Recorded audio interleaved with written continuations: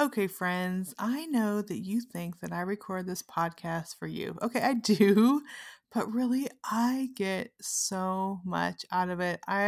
So many times, I mean, like every time when I'm done recording, I turn off the mic, I just sit back and I think, thank you, God, so much for that conversation. And through these amazing people that I get to interview, God just opens my eyes to what He is doing in the world. And today's podcast, you will definitely sense that. I'm talking to Audrey Frank, and we're going to be talking about her book, Covered Glory: The Face of Honor and Shame in the Muslim World.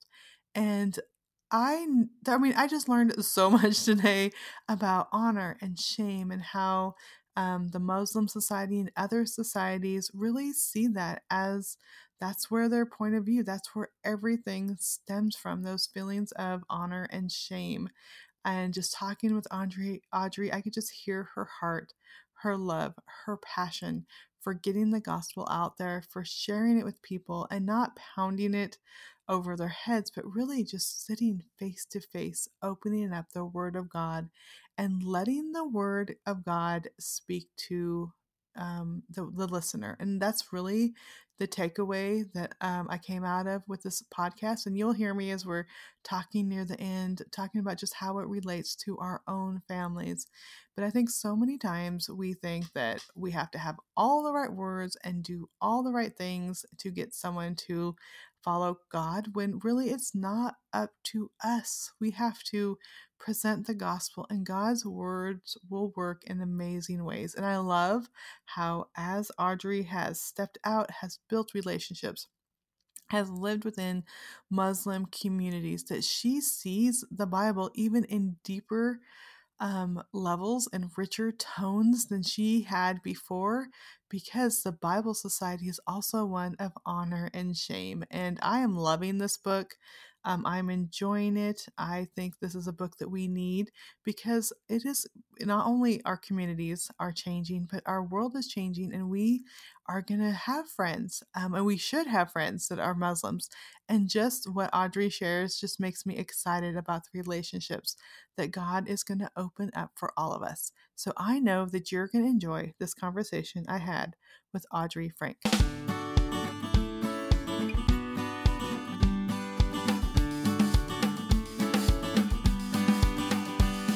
You're listening to Walk It Out with Tricia Goyer, where we discover what it looks like to follow God and be swept away on the journey of a lifetime. Author of over 70 books, mom of 10, yes, 10, homeschooler and speaker, Tricia Goyer will explore what radical obedience to God's word looks like. It's time to hear from God lovers who've dared to say yes. Listen in to heart chats and learn how others overcame doubts and fears. Discover how God used ordinary people to impact others one step at a time.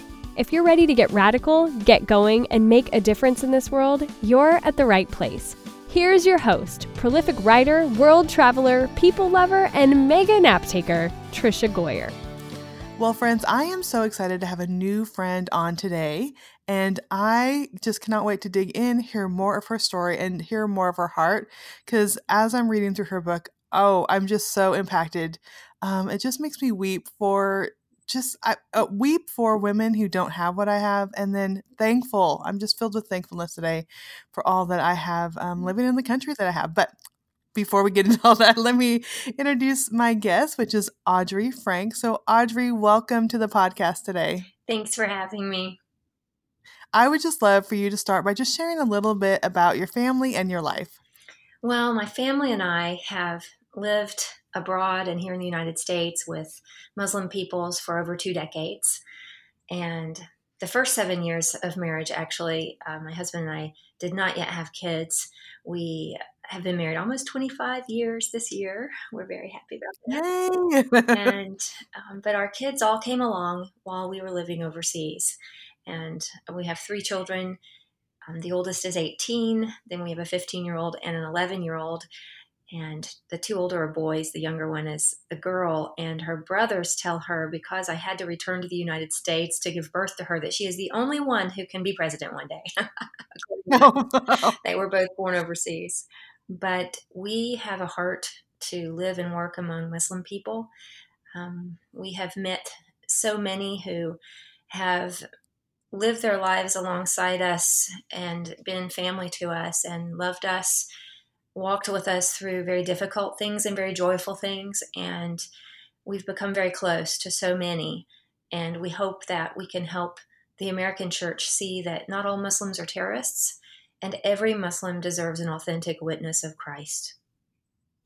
I love that so much. And I love your heart. And I was just going to share with you some of our personal stories. So, my daughter, she's actually living in the Czech Republic now, but she has a heart for the nations and just reaching out to people. And when she was 15, she was working with some Muslim young men who had come here from a different country. So, they're here from Azerbaijan. I think I said that correctly, but they were working at Wendy's and she would just share about Jesus. I mean, she's 15. She just is sharing and lots of conversations. Well, she ended up bringing one of the young men home and he had so many questions and him and my husband sat down and they would go over things and he's like, I don't understand. And I mean, but he was willing to come into our home multiple times and have dinner with our family and discuss things with my daughter and my husband. Well, when he left to return to his country, she gave him a Bible and she wrote scriptures in it talking about salvation. Come to find out, 5 years later he ended up contacting her online and he had become a Christian and had said he had gone through a dark time, but he had turned to that Bible and he was the one that supported a large chunk of the money when she went overseas to be a missionary. The surprise gift showed up right at the right time. It's a longer story, but I'll just sum it up there. And it was such a blessing. And it just goes to show that just loving the people around you, and not every story is going to be like that, but that was just a testimony to us, like being willing to build friendships and welcome people into your home and talk about things and open up conversations. It was just amazing how that helped my daughter get overseas to be a missionary herself, but also transformed his life. And it's just amazing to witness that story from kind of, sitting right next to it. That is a beautiful story, and it gives me so much joy to hear that your family was not afraid to engage. Actually, many of the Muslim people I know, especially international students or those now many are not students, but they're just here on refugee status. Many of them tell me that no one's ever invited them into their homes, that Americans do not invite them into their homes. Others I know who have become followers of Jesus out of an Islamic background have said that it took many years before a Christian ever invited them to church. And they were always so lonely and surprised and wondered why no one wanted to invite them into their home. Hospitality is central to so much of Islamic culture. And also, vigorous discussion about our faith is central to that culture. I'll be honest, I learned more about sharing my faith when I lived in a Muslim country than I ever did living here in the United States. And I was actively involved in groups like InterVarsity and Campus Crusade for Christ and different groups like that. But where we learned how to share the gospel. But when I lived in a Muslim country, I was demanded on a daily basis to give reason for the hope that I had. Now, granted, many of those demanding it wanted to convert me to Islam. Right. But Muslims believe that when you are vigorous and willing to share about your faith, that you are a person of faith. Whenever you are hesitant to share, they believe your faith must not be very important to you.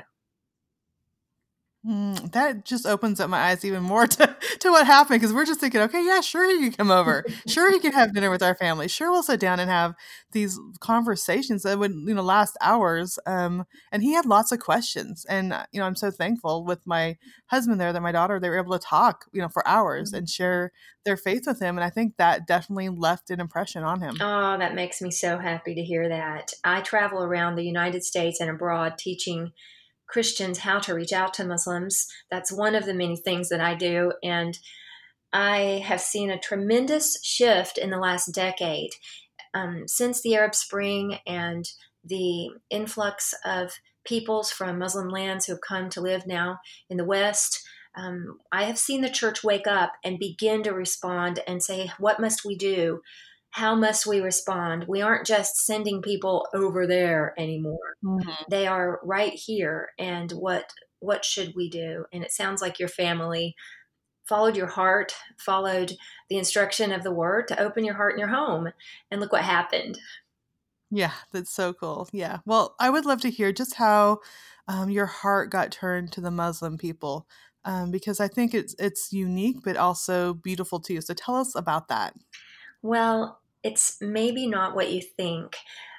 When I was 9 years old, I was I would attend church with my mother, and we lived in a rural area and a very tiny little church. And one year, a Nigerian missionary came to our church, and it was a very, very big deal.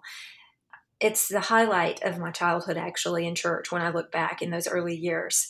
And because we were so small and rural, we didn't have special visitors very often. And we put a lot of thought and effort into hosting this man. And after he came, after he gave his presentation and showed all these pictures of sick children he was working with in Africa, I walked up to him and I said, "Can I go back with you and help?" And I did.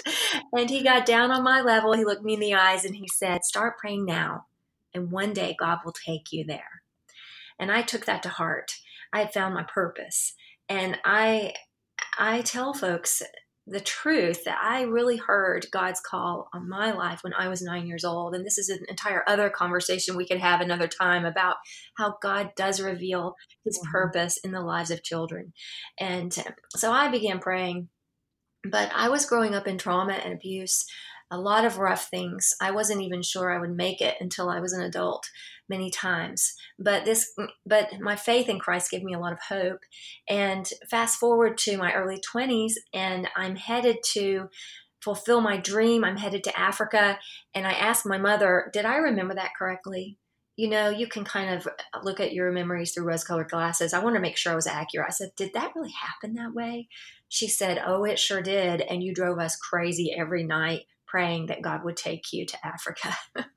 So Oh, my wow. heart at that time was not thinking, I want to reach out to Muslims.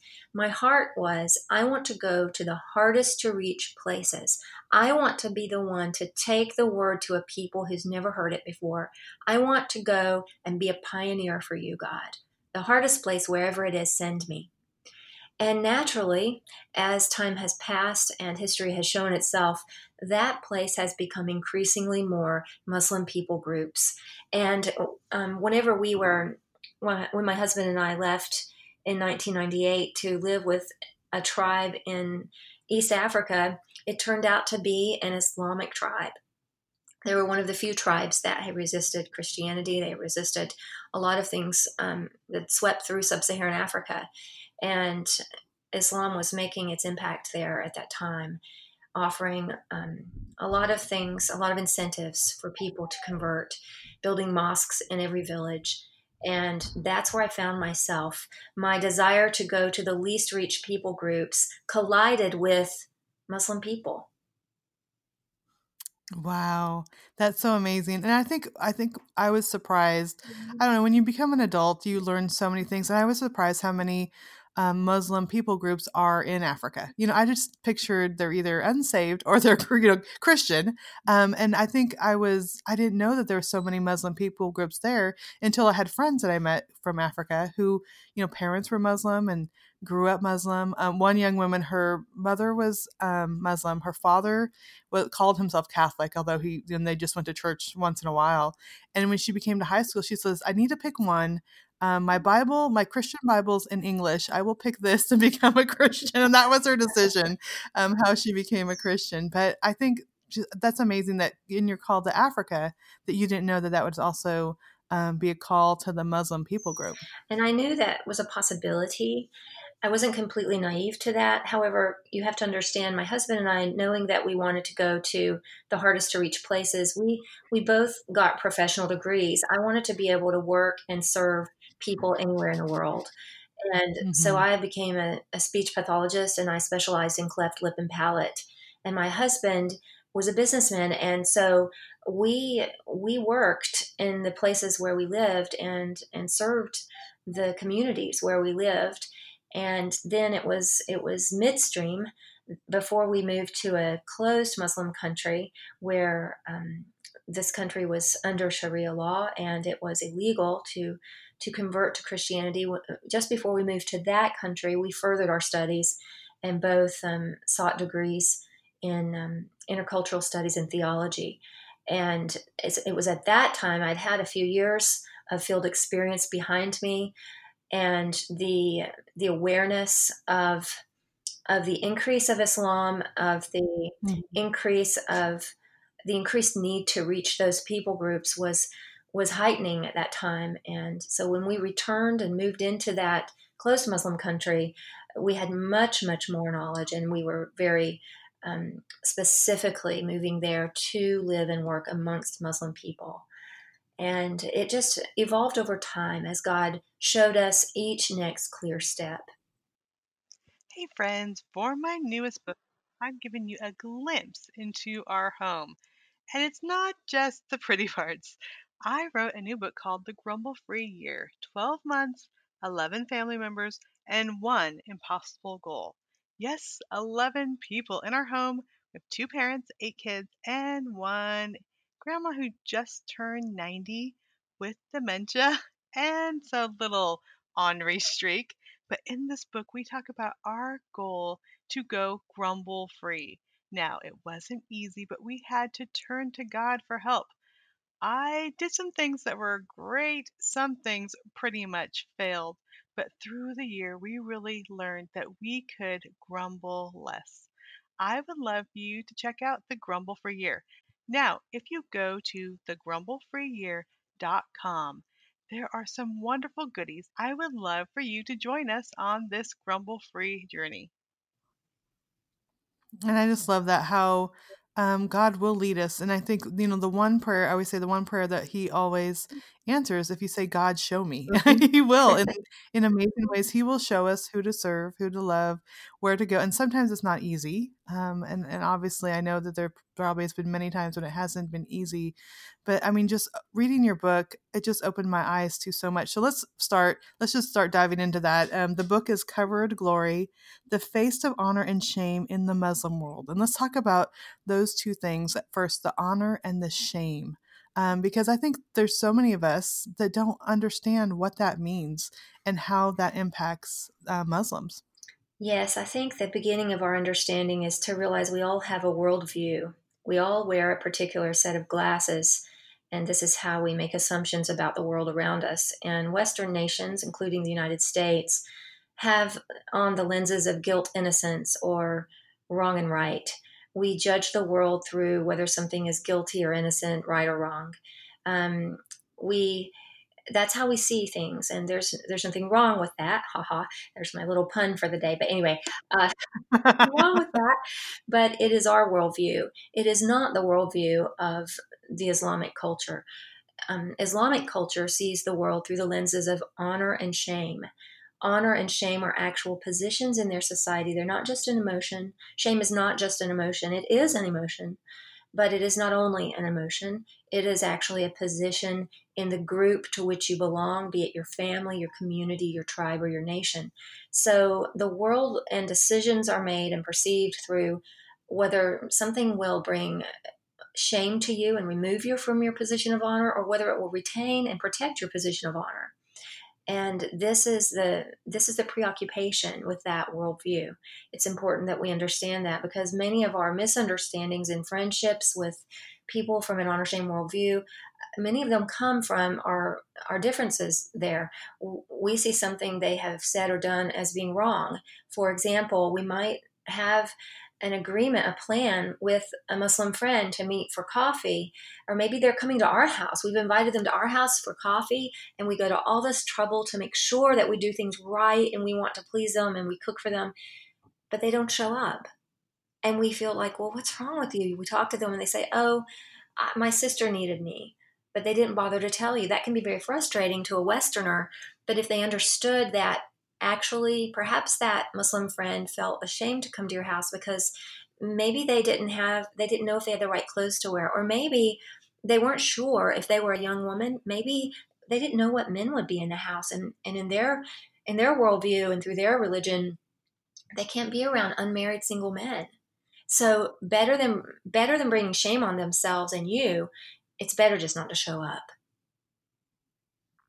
Wow. I mean, it would take completely changing your worldview, understanding how they think and how we think, and realizing the difference. Mhm. So I would love to hear, as you're looking, being in the Muslim world and hearing about this and learning about this, how did that make you look at the Bible differently?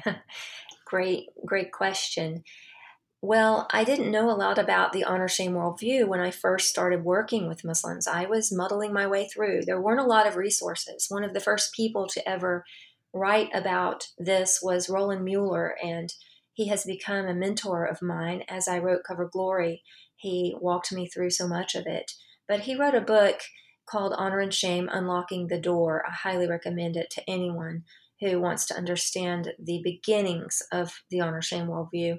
But in the beginning, I didn't know a lot about it, so I made a lot of mistakes, and I was frustrated and embarrassed a lot. And I had a lot of moments where I know something's wrong, but I can't figure out what I did wrong. And moments Mm. of I'm sharing the gospel with you, and I'm explaining to you your need for forgiveness from your sin, but you don't seem to care about sin and forgiveness. And why is it falling flat?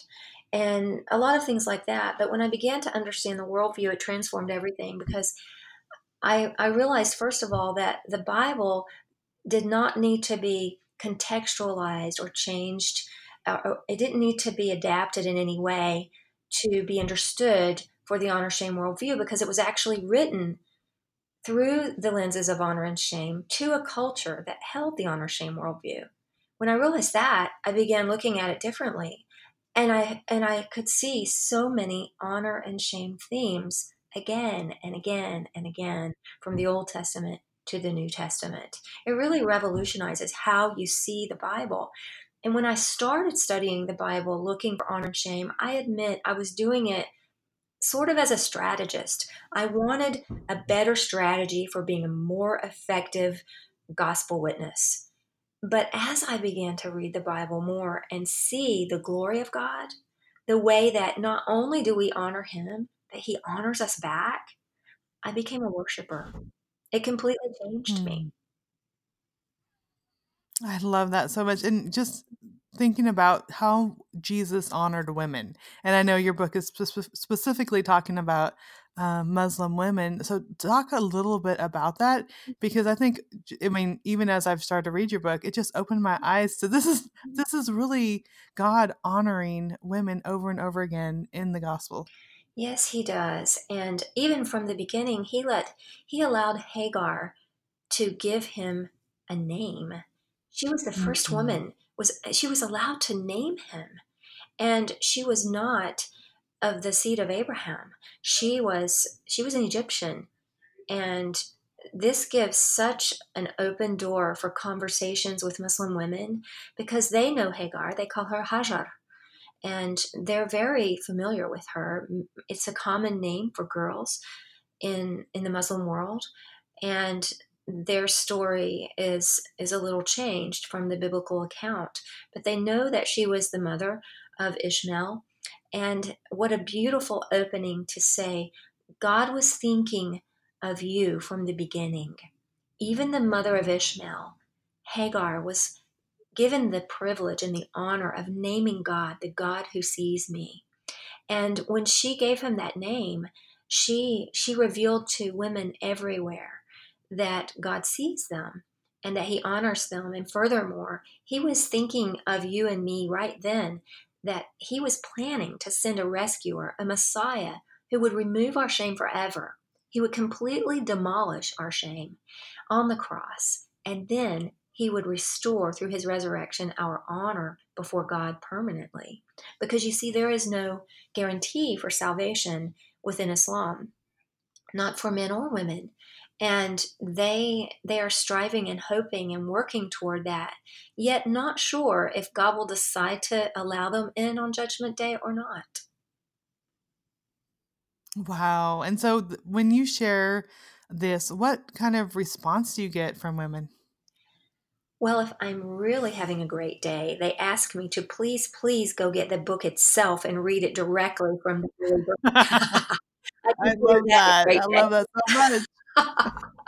Because there's such high respect for the Bible and for the Quran, for the Old Testament books, the Torah. They have so much respect for these books. They even call Christians and Jews people of the book. So there is mutual respect there, that they feel that it's even better to hear it directly from the Word. And I tell brothers and sisters in Christ, learn what these honor stories are, learn what the honor narratives are, Mhm. learn just a few of them, examples for men and for women, so that you can relate them to your friends orally through story while you're sitting around having coffee. And then if they're interested, they will demand, please go read it to me from the book itself. I want to hear it right now. And that's a great day when that happens. Other times though, I've seen a lot of different responses. I have watched women's eyes fill with tears, and the tears just spill down their cheeks like a river, as they have heard for the first time that Jesus does not condemn them. I have Mhm. I have seen women. One really interesting thing that happened one time. I was sitting in a village, and there was a woman. I admit I had given up on her in my heart, because she was pretty hard hearted, and she was resistant to the gospel. She was stealing from me. She was lying to me, but the Lord would not let me give up on her. He had not given up on her, because he knew what his plans were for her. And one day I was sitting in her village, and the children all wanted to hear my stories. And she sat on the edge, not up in the middle. And she was listening though. And as I began to read out of First Peter, she started wiggling and squirming. And she had all these charms. And she was straddled between an honor shame worldview and a fear power worldview, which believes we need power to overcome our fears, and appeasement of dead ancestors, and just a mix of folk Islam that mixes up Islamic belief with magic. And so she had all these charms on her. She's wiggling, she's squirming, and suddenly she gets up in the middle of it and says, I can't do it anymore, and interrupted me as I'm reading. And the kids looked at her, and I looked at her, and she says to one of the children, go and find an ember. And in that village, they throughout this network of little villages, there was someone every day who was in charge of keeping an ember from the fire from the night before, so they could pass it around that evening to restart the evening cooking fires. And this was about 3 in the afternoon, long before evening cooking fires needed to start. So she sent this child to go find the ember. And when she brought it back, she started a fire, and she started cutting off all their charms. And she said, we can't wear these dirty things anymore. Jesus has made us clean. We have to take them off.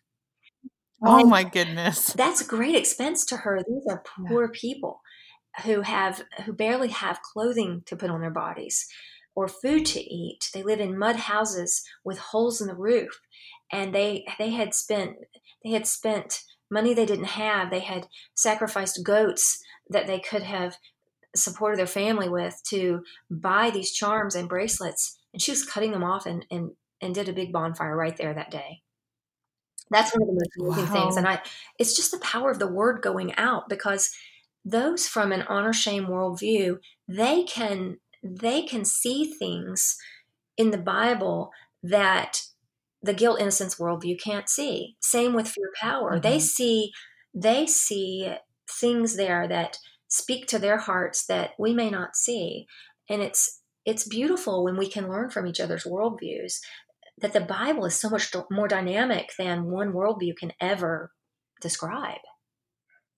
Yeah, and that's so amazing that you reading the word, she was hearing it's the same words and you're sharing the same message, but she was even hearing deeper layers of that message that worldview gets when they read the Bible or when they read or hear the Bible. I was so interested too that she called those charms dirty, and that Hmm. Jesus had made her clean. And at that time I didn't understand the weight of what she said.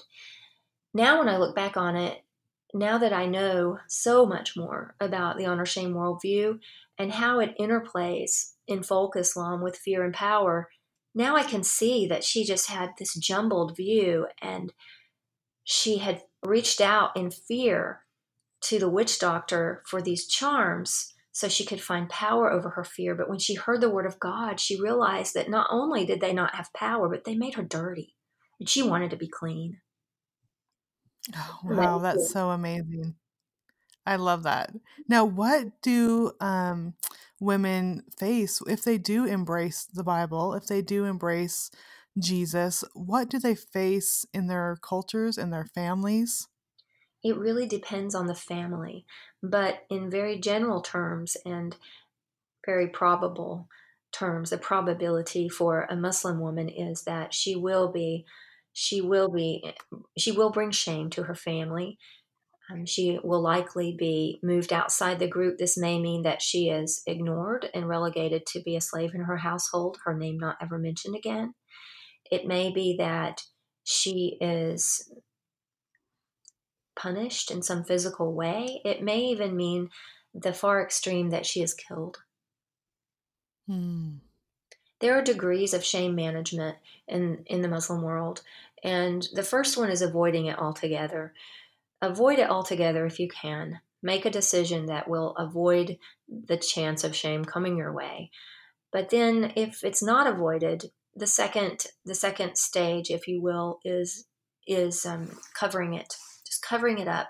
That's a great example of what I mentioned before. When your friend tells you, I had to go see my sister, but really the truth was they were afraid to come to your house because there might be unmarried men there they couldn't be with.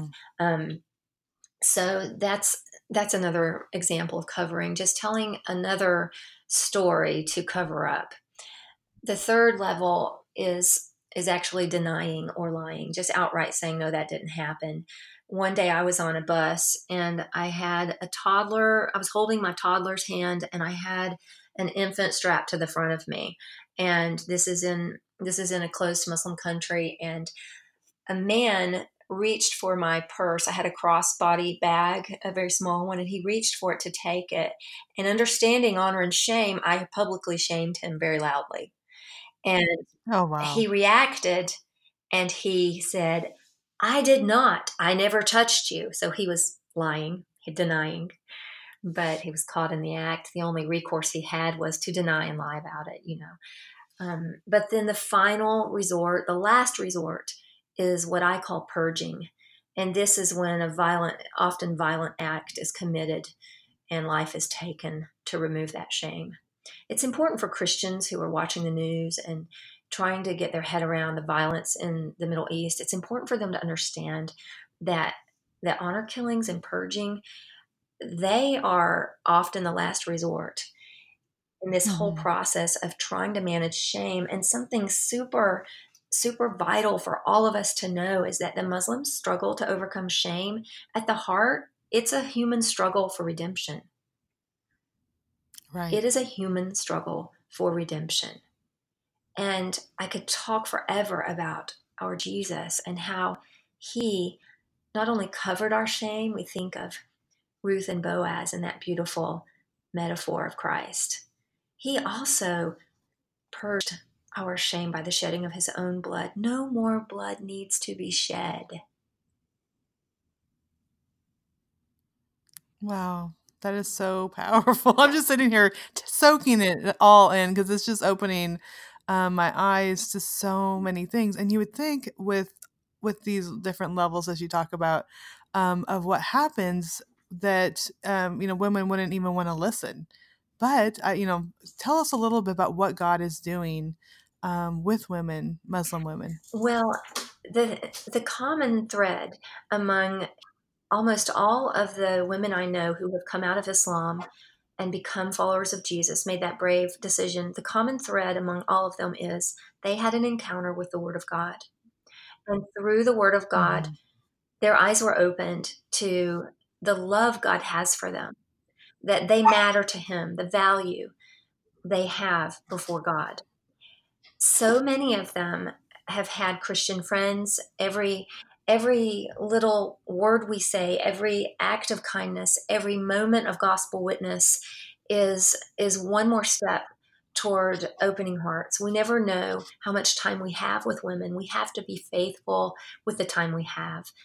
I encourage people to give them the word as soon as you can, whether it's orally, whether it's, if you're here in the United States, I'm so proud of your daughter. She did what could not be done in some countries. She gave him a Bible, she gave him the living word to examine Mhm. himself. When Muslim women get alone with the word of God, they find Jesus. And one young woman I know, she actually she actually read the Bible the first time on a page that had been torn out disrespectfully on purpose to be used as a wrap for a cigarette. She and her boyfriend, she was already having a struggle with her parents at home. They were very devout Muslims. They were angry with her because she was not devout, but she could not bring herself to be devout because she didn't feel God cared about her. She knew He saw her. She knew He was real. She didn't doubt that He existed, but he didn't care about her. So she ran away from home and she was with her boyfriend. They were wrapping cigarettes, and one of the papers was a page from John. Wow. Yes. That Now is that so same amazing. boyfriend And and just she both, yeah, they became yeah. followers of Christ. They are now married and they are reaching Muslims with the gospel. I love that. And that just goes to the word of God. And it just reminds me of, my husband and I, we've adopted 7 kids and, and 4 of them were preteen teenagers when they moved in. And just trying to get them to understand love and understand truth and understand how we do things and the right things to do. We adopted them from foster care. They'd been moved around a lot. And I just felt like trying to get them, like I was almost trying to order their world and change their thinking, and it was just too hard. And I saw God saying, just read them my word. And so every day we would start reading the Bible, and pretty soon it wasn't me saying, you need to do these things this way and you need to change this and you need to change your attitude about this. It was God's word began to work. And I think whether we are reaching out to Muslims or our children in our home, that's what we need to give them. We need to give them the word and let the word work. Let the word do its work, like God says that it will do. The word will not return void. Um, and I think so many times we forget that. We think it's all about us and having the right things to say and knowing the 3 points that we're going to try to get across. And then we get a question thrown at us that doesn't have to do with any of the 3 points. But really, it is the word You of are God. so right. And Psalms tells us that no one has the power to redeem another. We don't know the value of another person's soul. If we think of the person we love the most in the world, we still don't know the value of that precious one's soul to the Lord. Only the one who gave his life to redeem that soul knows its value. And there is only one Redeemer. So I my husband and I often talk about how our philosophy in discipleship of the nations and our philosophy in the discipleship of our children is very much one and the same. We have no power Mhm. to convert another person. It is the power of the Holy Spirit, and we bring them to the Lord. We bring them to the Word. We faithfully show them the truth and the way, and we depend on Christ to do that work that we cannot in their hearts. Yeah, that is so good. So, you foster children, I was thinking, so much about Cover Glory is about the gospel that removes our shame. And I wonder, I know that in many of the foster communities, children are carrying so much shame for things others Mhm. did, decisions others made. And even though Cover Glory is about the Muslim woman's journey from shame to honor, it is also about the gospel of honor that removes our shame for every person. And here in the United States, we know that we're forgiven. Christians know they're forgiven, but they don't know what to do with their shame. Yeah, that is so good. And yeah, it is all of us. And when you mention that, I mean, our girls talk about, they lived in a group home for a while, and at school they were the ones without parents there on Parents' Day and Mm. at these events, and they had to ride the big white bus that would take them. And there's so much shame that you're right, it comes from whether you're a foster child, whether you come we have one young woman at our church who was a former stripper, and it's just like trying to love her and embrace her and reach out to her, but you could just still see that she carries that burden and that shame. And there's so many people around us and within our own hearts, that shame that we don't know what to do with it. When my editor at Harvest House Publishers first read my manuscript, she said, I know that your heart is to share a tool with other workers, a tool like you wish you'd had, those who are working with Muslims. But the American church needs to hear this message. And I told her, I said, I feel like someone coming from the front lines of the war. I've been on the front lines and I've discovered this secret intel. And it is that the gospel not only forgives us, but it also removes our shame. And I'm running back like a messenger to the American church saying, I have secret intelligence to tell you. Please listen. I have news for you too. And the stories in Cover Glory, maybe they can just be a megaphone for someone who is too embarrassed to delve into their own shame, but it's a little easier to read about it in someone else's life. It's a little easier to examine the power of the gospel as you see it work in someone else's story, and then begin to think maybe this could work in my story too. Yeah, and I love that so much, and I think you're completely right. And because even as I'm reading, I'm thinking I'm just filled with so much more gratitude for what God has done. It's just like as I'm reading, I'm just overwhelmed with thankfulness. And it's a message that I think all of us need to hear. All of us need to be reminded about Christ removing our shame and how he displays that in the gospel and how he displays it in our lives and how he can display it in the lives of those that we have to step out and reach out to, because it is about seeing people and it is about inviting them in and sharing the gospel and having these conversations. And I think we get so busy with our regular lives and cooking dinner and doing laundry and going to basketball practice, which is all things that I'm doing today. But it's so important to just connect with people, because that's what they want. That's what they need. They want someone, to say, let me tell you about this and come to my house for dinner and you can talk to my dad or, whatever. They want that. Yeah, and something back to the story you told about your daughter inviting that young man, the young Muslim man, to have dinner and conversation with your family about faith. Something that you didn't know you were doing right was you were allowing him to be part of a group. So many Muslims who move to the United States, they're a bit lost. They have had to leave their groups behind, being their families, their communities. And they've come to a culture that is individualist and where the rights of the individual are more important than the rights of the group. Decisions aren't made so often based on the needs of the group or how it might impact them. And by inviting Muslims into our homes and inviting them to our churches, we are inviting them to be part of a new group. We are offering them a place of honor in a new group. And that's profound for them and very comforting.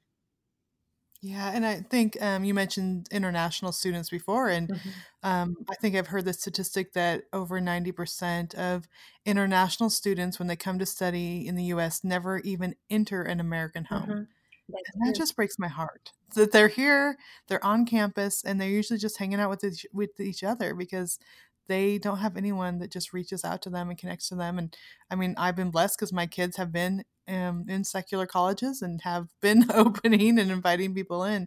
But there's so many, even in our communities, and again, that prayer, God, show me who I could reach out to. If you start praying that, I guarantee God will bring someone into your life because he is faithful in that way. True. He sure will. Well, Audrey, I have just appreciated this so much.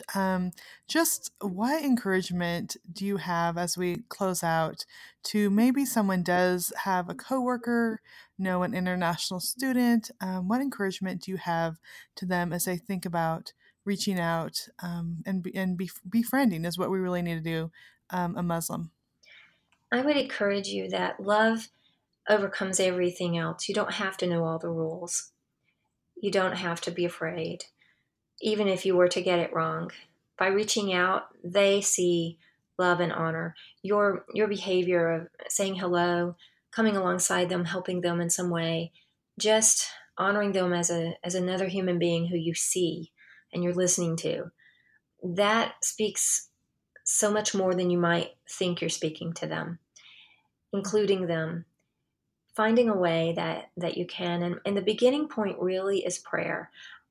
I would encourage anyone listening to this to pray and ask God to open your eyes to the Muslims in your community, to bring one into your life. This is a bit of a dangerous prayer because God will do that. And Yeah. relationship is important. Relationship makes a big difference in sharing the gospel. Oh, thank you so much. That is so encouraging to me. Again, the book is Covered Glory: The Face of Honor and Shame in the Muslim World. And Audrey, how can we find more information about you and this book? I would love for you to visit me at www.audreyfrank.com. I have some free resources on there too if you want. Under the Media and Resources tab, there's Worldview for Dummies, how to make friendships with Muslims, and some other fun things on there. So please visit me there. Awesome. And it's available online at online bookstores and local bookstores. I know my daughter's going to love this book. So she's in the Czech Republic, but I'm going to order it on Kindle and send it to her, and then she could download it. So she even has a Muslim couple that they're reaching out to in her community. So I know she's going to appreciate this. So thank you so much for just your life and what you're doing and how you are just stepping out into hard places and honoring God. Just know that you are a light shining there. Thank you. Thank you. Friends, I just love that conversation with Audrey so much. And I really just hope that you'll take that to heart and pray for God to bring a Muslim friend into your life. I know that relationship might be it might be even scary at times because you don't know if you're going to say the right thing or do the right thing. But I just hope you listen to Audrey's words that it doesn't matter if you get everything perfect, that there are so many people that just needs a friend and they just need to hear the truth of the gospel.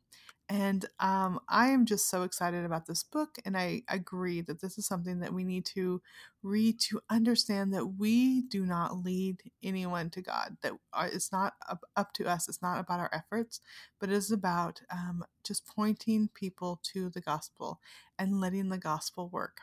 So today's Walk It Out verse is Isaiah 61:7, and this is in the NIV, New International Version. Instead of your shame, you will receive a double portion, and instead of disgrace, you will rejoice in your inheritance. And so you will inherit a double portion in your land, and everlasting joy will be yours. And I just love that so much.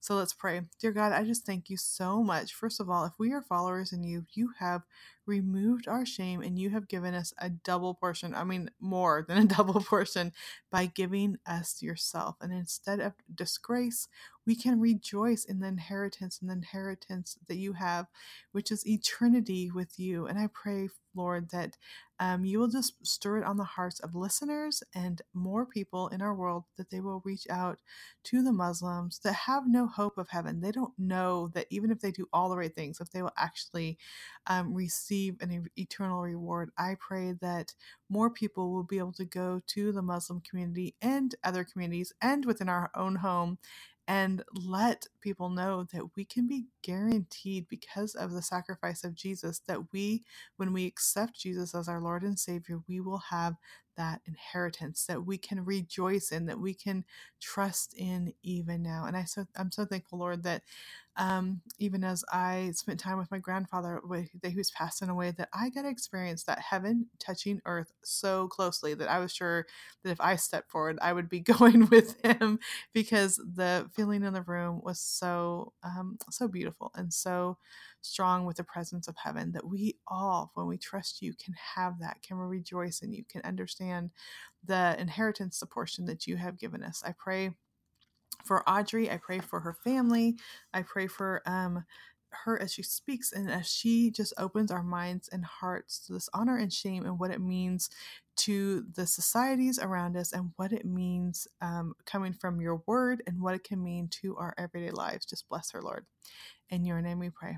Amen.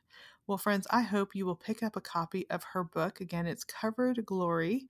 the author Audrey Frank, and the subtitle is The Face of Honor and Shame in the Muslim World. I know that you will be encouraged. I have already, I have underlines, I have circles. This is something that I'm going to be grabbing when I do my morning devotional time and reading through it, because just what I've read so far, it's just opening my eyes to the Bible even more. I mean, even when what she was saying about Hagar, I know the story, but what an honoring thing that God let Hagar, an Egyptian, name him and give him the name, the God who sees. I mean, literally, I'm just getting goosebumps thinking about that today. So I pray that you will pick up a copy of this book, because I know that you will be encouraged and blessed. But thank you, friend, so much for tuning in to Walk It Out. It encourages me so much. It honors me that you are taking the time to listen, to share it with a friend, to be encouraged. I enjoy this time that I get to interview people, and I'm so inspired, and I just hope that it is a blessing to you. So if it is, just take a minute, leave a review on iTunes. I love reading that. It just helps more people find this podcast.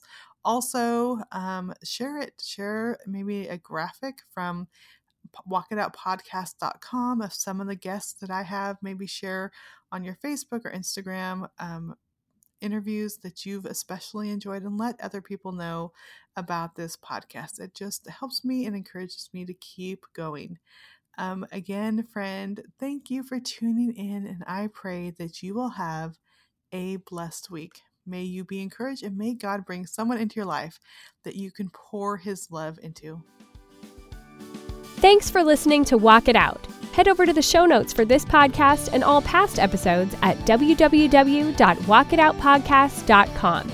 If you love the show, share it with someone you know who can make a radical difference in the world. We love new friends. See you next time.